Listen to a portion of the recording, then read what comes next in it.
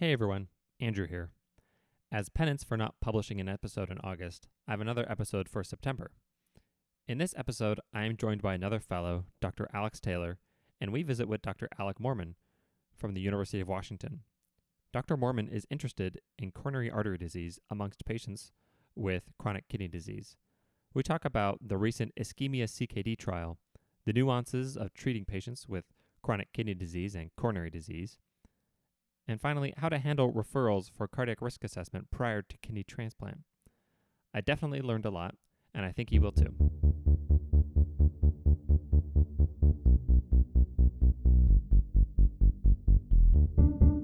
This is AP Cardiology, and this is your host, Andrew Perry.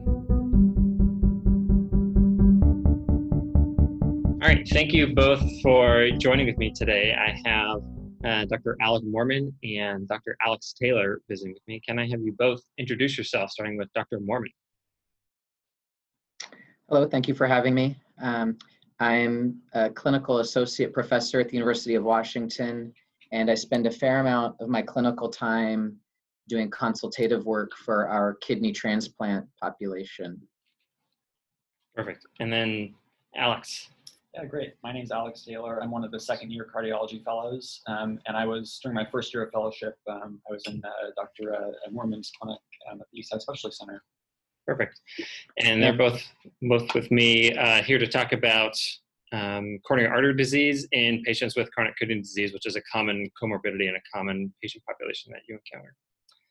So how about we launch in with a patient case with Alex? So to kind of have a starting point for our conversation today, we'd like to talk about a 58-year-old man with a history of end-stage renal disease due to type 2 diabetes and hypertension. He's currently on hemodialysis, which he's been on for about 5 years. He also has hyperlipidemia, prior tobacco use history with a 20-pack year history he quit about 15 years ago. So he's sent to see you in consultation in the cardiology clinic by his kidney transplant team after a screening pharmacologic nuclear stress study showed a reversible perfusion defect in his distal anterior wall and apex. The sum difference score with that stress study was 6. A resting echo showed that his left ventricular ejection fraction was 57%. He had no resting wall motion abnormalities. And when you see him, he is asymptomatic without any anginal chest pain. So the question for discussion is, should he undergo coronary angiography and possible PCI if the lesion's found? And then secondarily, if he has evidence of obstructive coronary disease on cath, will coronary revascularization decrease his preoperative risk? So before we launch into that discussion, or Dr. Moorman, might you just comment on, you mentioned, Alex, that the patient had a stress test with a sum difference score of 6. Can you just, for some of our listeners who won't know what that means, is that like a low risk, high risk, medium risk? Where does that kind of fall? Yeah, so that would be right on the border of what we consider moderate burden of ischemia. This would be an ischemia burden of approximately 10%. Okay. So moderate amount of ischemia on a patient undergoing a workup for kidney transplant. What are your thoughts about sending this patient towards a diagnostic angiography? Excellent question. So historically, this is something that most kidney transplant programs would do. They would do diagnostic coronary angiography for further risk stratification in somebody who has an abnormal stress test. Now, this patient's asymptomatic and has normal left ventricular ejection fraction, which is a good prognostic sign for somebody undergoing a kidney transplant. So it's not definite, of course, this patient would benefit from that further information of knowing the coronary anatomy, and that's the crux of our discussion today.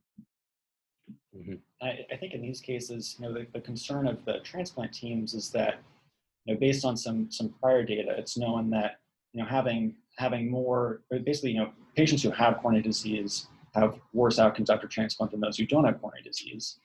But it's, there's been no randomized data showing that treating obstructive coronary stenosis actually improves outcomes in those patients. And I think that's where there's differences in practice, because I think there's some observational data that treating obstructive CAD actually does improve outcomes, but that data just doesn't exist in the randomized setting. Mm-hmm. Interesting. And it's specific, what trials or data studies do we have, Dr. Mormon, that supports this idea? So there's no randomized trials in the kidney transplant population in the modern era. There was a small study done in the 1990s, a single center study where they randomized, I think, 24 patients or so to coronary revascularization versus medical management, and the patients who were revascularized had better outcomes. But this was in an era before what we can consider contemporary or modern medical therapy.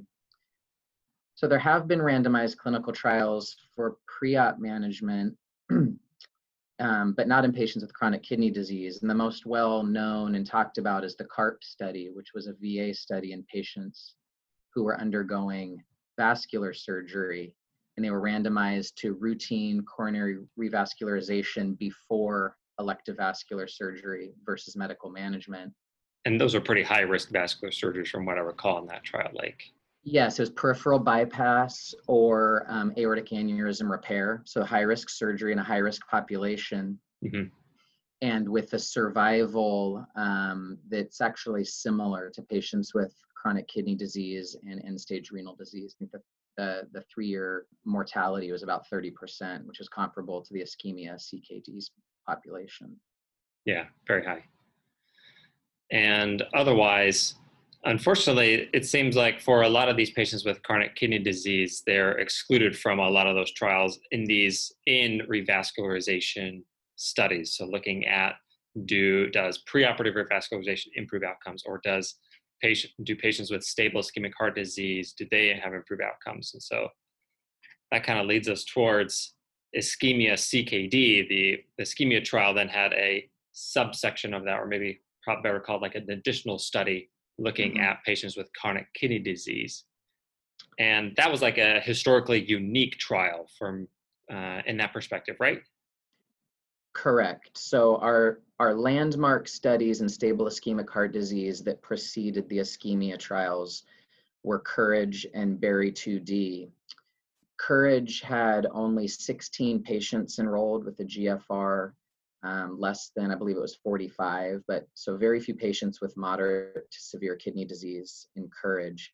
And BERRY-2D, which was a study of patients with diabetes who were randomized to revascularization versus medical therapy, that study excluded patients with the creatinine greater than 2. So very low numbers of CKD patients in our stable ischemic heart disease trials. And it's important to remember that we can't extrapolate to CKD patients because the biology of their coronary disease is different. They have more medial calcifications, much worse calcifications of their arteries, and also a higher incidence of microvascular disease, which of course can't be managed with revascularization. Mm-hmm. So kind of coming back to our question about patients with chronic kidney disease who are, or particularly patients undergoing a transplant evaluation. And it seems like on a general high level that generally speaking, referring patients to diagnostic angiogram and revascularization strategies is probably not going to improve benefits. However, are there select patients within that population or other strategies in which we might consider revascularization for those patients? I guess I'm specifically thinking of patients with more severe ischemia, or even maybe a history or signs suggestive of triple vessel disease. Right. So we should think of these patients, I would argue we should think of our CKD patients and indications for revascularization the same as our patients without CKD, and we should be revascularizing people with left main coronary disease or low EF or 3-vessel disease. Those are class 1 indications for revascularization in anybody. The idea that if you select patients with a particularly high ischemia burden, that you might benefit that select group with revascularization, that was the whole point of the ischemia trials. So to better understand that. I will say that it's common practice nationwide in pre-kidney transplant population that you revascularize. And I'm not saying this is the right thing to do. I'm saying historically this has been what's done, is patients are revascularized before kidney transplant if obstructive coronary disease is found. And that was not driven by great evidence. That's more, consensus or expert opinion. The kidney transplant physicians point out that their patients are higher risk, and this surgery is higher risk than many other populations that are studied. So that's their argument for why you can't extrapolate to their patients.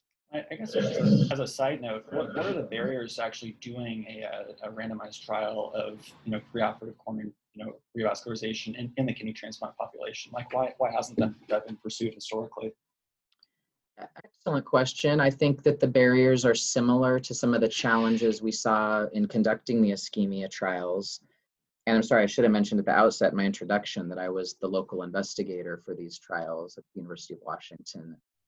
The barriers are, one, just collaborating with different centers who all, they're subject to the UNOS guidelines, but each center has some local differences in how they run a transplant program. So to do a randomized trial of any great size, you'd either have to do that in one single high volume center or collaborate.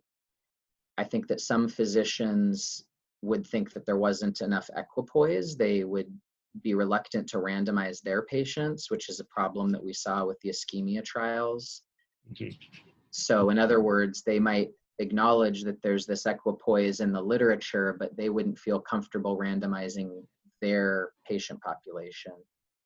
And then the patients, I think I'm not sure it would be easy to get patients to layer on and being involved in a randomized trial in addition to all the hoops they're already jumping through to try and get a kidney transplant.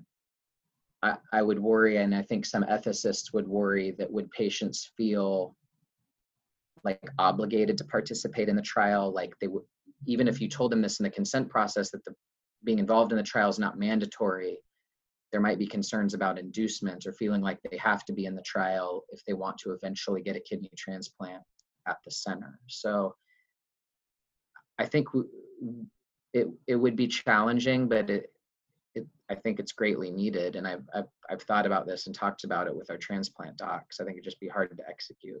Makes sense.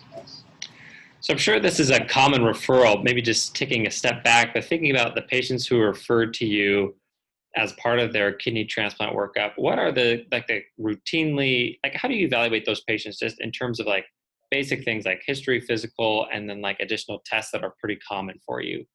I don't know, Alex, you might be able to comment on some of that first. Yeah, what I'll say is the patients are typically sent to us after they've already had some sort of, a non-invasive stress test. It tends to be a mix of either a pharmacologic nuclear test or in some cases some form of stress echo. What we've encountered is that the sensitivity and specificity of non-invasive stress testing is actually pretty low in the CKD population. And I think it's particularly an issue with the nuclear stress tests, where they just don't perform as well. I think that probably in part related to the increased prevalence of probably a microvascular disease in the CKD population. What are the other things that contribute to that poor sensitivity and specificity? Sure. I mean, just one thing along that is, I think, looking at the data from the ischemia CKD paper, is that for patients, all these patients had a positive stress test, but about a fourth of them had no evidence of obstructive coronary disease on their angiogram. Dr. Moorman, could you elaborate on those? Yeah, so I think we saw that for a few reasons. One, and Alex just mentioned this, but the sensitivity and specificity of myocardial perfusion scans in the CKD population is worse than it is with the general population. That's been published. Robert Wood Johnson Medical Center, New Jersey, published their data, and the likelihood ratios, both the positive and the negative likelihood ratios of a myocardial perfusion scan are less than 50%. So that's pretty pretty awful. bad. Yeah, that's pretty bad. I mean, it's worse than a coin flip, right? So, I think part of that is true false positives leading to coronary angiography, but part of it is also the microvascular disease where they have myocardial ischemia, but they don't have obstructive disease in the epicardial coronaries that you see on a cath and that you could potentially treat with the mechanical conduit. So I think it's a mixture of both those things. And then for the CKD, the ischemia CKD study, there was no coronary CTA to rule out, to exclude the patients with non-obstructive epicardial disease from being randomized, which we were able to do in the main ischemia study. Yeah, very interesting. Okay. And if I could go back to your original, if I could add a few things, you asked about the workup and the history and the physical, and I wanted to mention that this was maybe going to come up later, but patients with chronic kidney disease are much more likely to have absent or atypical symptoms of angina, similar to patients with diabetes. That can be one of the challenges when assessing these patients, because most of them have multiple risk factors for coronary disease, but they don't. Using angina as a screening tool is not sufficient. Yeah, and another interesting bit from that ischemia CKD paper, I think about half of the patients enrolled in there reported no angina on their baseline questionnaire, just as like to further validate what you're saying there. I do have some other questions or topics that are related to this, but I think they are also particularly highlighted better by the second case. So let's turn over to Alex to lead us into the second case here. All right, so for our second case, this is a 62-year-old woman with a history of CKD stage 4, so her GFR is 18, hypertension, hyperlipidemia, prediabetes, and then an elevated body mass index of 34 kilograms per meter squared. So she is sent to cardiology by her primary care physician because she's been having some chest pains. Her medications at the time of the consultation include lisinopril 5 milligrams daily, pravastatin 20 milligrams daily, as well as a metoprolol succinate 25 milligrams daily.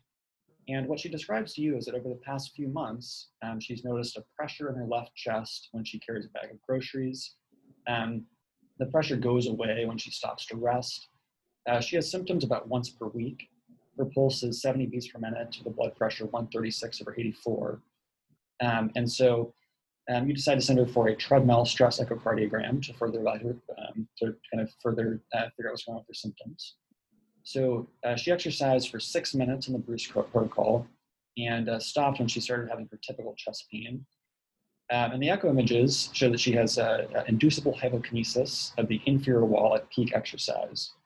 So the question posed here is, should she undergo coronary angiography and possible PCI for this abnormal stress test result? Yeah, I would argue no. This is not a high-risk stress test, and she has stage 4 CKD, so there is real risk of giving this patient contrast and potentially accelerating her kidney disease. And she's not currently on optimal or guideline-directed medical therapy for her presumed CAD. So I think my practice even before CKD, but validated by the CKD study, is that I would medically manage a patient like this, at least to start. And I think we talked about this a bit earlier, but the data for secondary prevention therapy with statins and aspirin is not quite as strong in patients who have significant CKD. And so do you ever find that are there situations where you don't prescribe statins for secondary prevention in CKD patients, or do you typically add it on? Yeah, so for patients who have proven atherosclerosis, like clinically important atherosclerosis, I would say, like evidence of ischemia on a stress test or history of MI or stroke, I still would manage that patient with the highest intensity statin therapy they could tolerate. It is true that the evidence for benefit with statin therapy in patients with CKD and ESRD is worse. There have been 2 large randomized trials, the Aurora study and the 4D study, and these were trials of atorvastatin or rosuvastatin in patients with advanced kidney disease, and there was no benefit for reducing MACE or mortality with statins. So there's kind of this paradox, because CKD patients are very high risk for dying of heart disease, but the evidence for statins benefiting them is not strong. Yeah, I wanted to probe a little bit about this issue, because it seems to me that maybe it's an issue of competing risk for these patients. And so they have very advanced kidney disease. Statin therapy is probably going to take a few years for these to take effect. And if you're at very advanced levels of chronic kidney disease, GFR is less than 20, for example, are you really going to get the benefit to it? But it also is kind of like a bit of a cognitive dissonance for me, because at the same time, it's like, well, these patients are at such high risk for coronary disease, strokes. And like you mentioned, their event rates are high. Mortality is like 30% at a year. Or for events. I don't know, more thoughts about that? Or like, what do people talk about this, like in the literature? Like, what do people say when this issue comes up?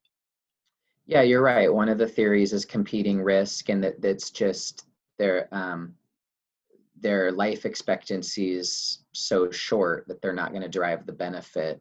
I think there's also probably, this might be related to the fact that they're less likely to have like lipid-rich or soft plaque versus the dense medial calcifications, or the Munkeberg's arteriosclerosis is the original term in the pathology literature. Their endothelium and their coronary disease might just be different than the patients with coronary disease who are enrolled in the primary and secondary prevention statin trials. I'll say that, we love randomized clinical trials. I think they are kind of the pinnacle or the best study that we can do, but there's also the risk of type 2 error with these types of studies. And there's retrospective or like observational type studies that still suggest benefit to statin therapy in this population when you pool data or look at community data. So again, my practice is that I still use statins in secondary prevention scenarios or patients with proven coronary disease, especially when they have multiple reasons, like if they also have type 2 diabetes, for example. Yeah. And I think in some of those, trials looking at statin therapy in patients with CKD, when they did, a subgroup, or when they looked at subgroups who had high LDL cholesterol, I think there was some benefit. If they had, CKD patients have concomitant hyperlipidemia, there may still be some benefit to statin therapy. Gotcha. Interesting. As I also think about patients with chronic kidney disease, there's kind of the typical patient with chronic kidney disease that I see as a cardiology trainee. So these are my patients with hypertension, diabetes, and then they have chronic kidney disease. And so I frequently forget about this other population of patients who you probably see a little bit more of, but these are patients with a primary kidney pathologies. So like our nephrotic syndromes and our nephritic syndromes and those issues. And I wonder about in terms of, should we be thinking about them differently, and in the respects of their benefits to statin medications as well, and how we approach their risk and mitigating their risk for cardiovascular disease? Yeah, I do think we should think about them differently in terms of their medical management, and also the way that we interpret tests and think about whether to go down that cath and revascularization pathway. Some examples that come to mind, like I frequently see patients who are referred to me who have like autosomal dominant polycystic kidney disease. They're 40 years old. They're like stage 5 CKD, getting worked up for transplant, and they get a perfusion scan that has a mild abnormality in the inferior wall, cannot rule out diaphragmatic attenuation artifact. Well, that's the sort of patient that I will not cath because they don't have the additional risk factors that you mentioned. They're young. There's a high risk of a false positive nuclear stress study in that context. So these patients who have primary kidney disease issues without the additional cardiovascular risk factors, I do treat differently. And for primary prevention, I do think, back to your statin question, I don't reflexively start statins for primary prevention in patients with CKD. Like I would be very cautious about using the ASCVD risk calculator or putting an ESRD patient on a statin for high LDL if they didn't have any other risk factors. Mm-hmm. Sure. Yeah. In fact, one interesting thing as I was preparing for this, I looked again at the ASCVD risk calculator, and there's really nothing in there about chronic kidney disease or like your or like your serum creatinine levels. Like it's completely just not even included in that score, which kind of interesting. Mm-hmm. We've kind of hit like a hodgepodge of things. Maybe as kind of like some summary comments or thoughts. Yeah, I could turn to Alex as just some things that like you learned or like some takeaways from like your time in clinic and like some like pearls and highlights from managing of those patients. And then maybe we'll turn over to Dr. Moorman as well for other pearls or like some summative comments as well. Yeah, I think my biggest takeaways from seeing these patients in clinic would be, just being kind of, I guess, trying to put the stress test result in the context of the patient, and if you have a high suspicion for artifact, from a nuclear stress study, for example, following up with a tiebreaker, which for example could be a stress echocardiogram.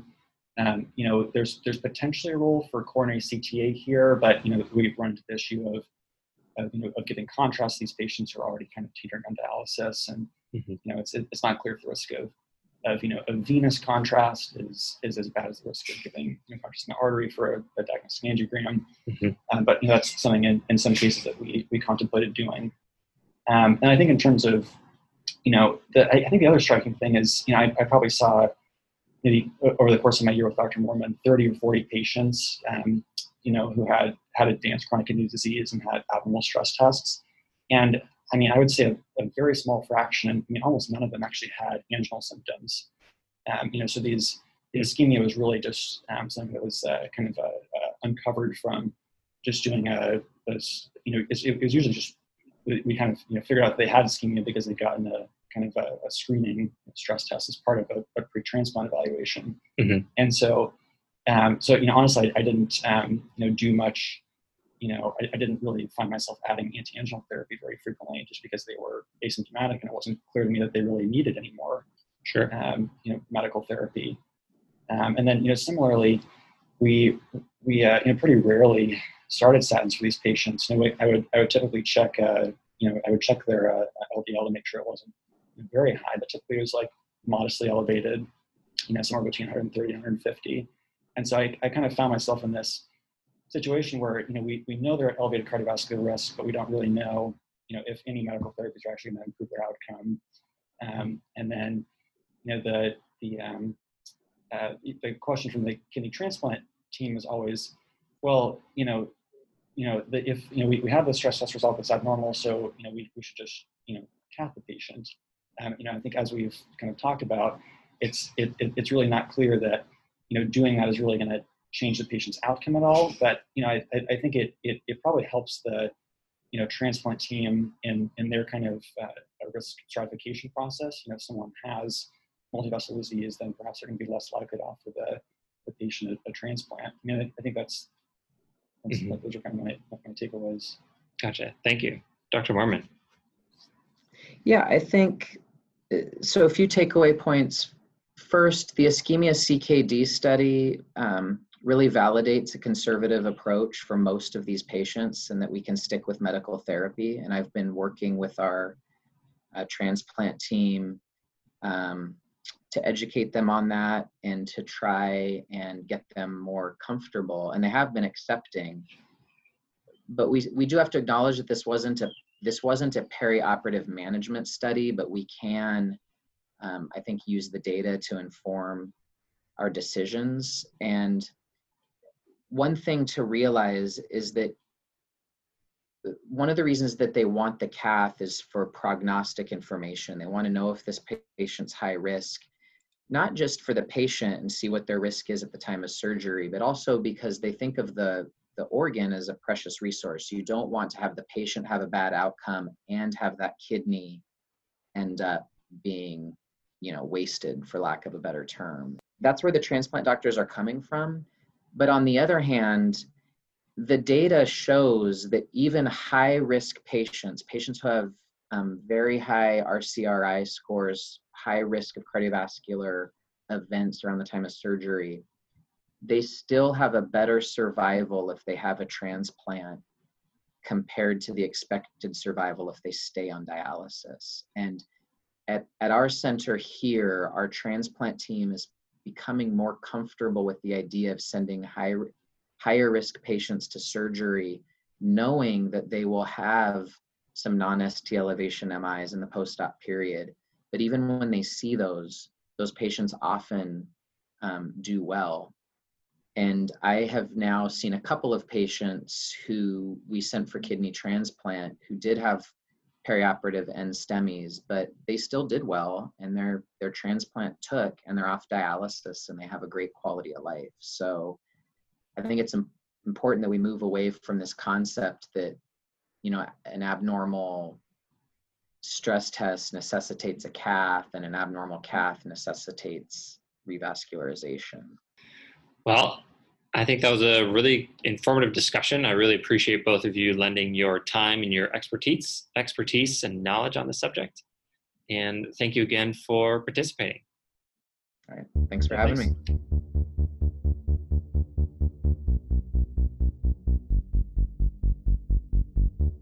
Thanks for listening to this episode of AP Cardiology. This show is sponsored in part by MedPage Today. You can find transcripts of this episode and all other episodes of AP Cardiology on MedPage Today.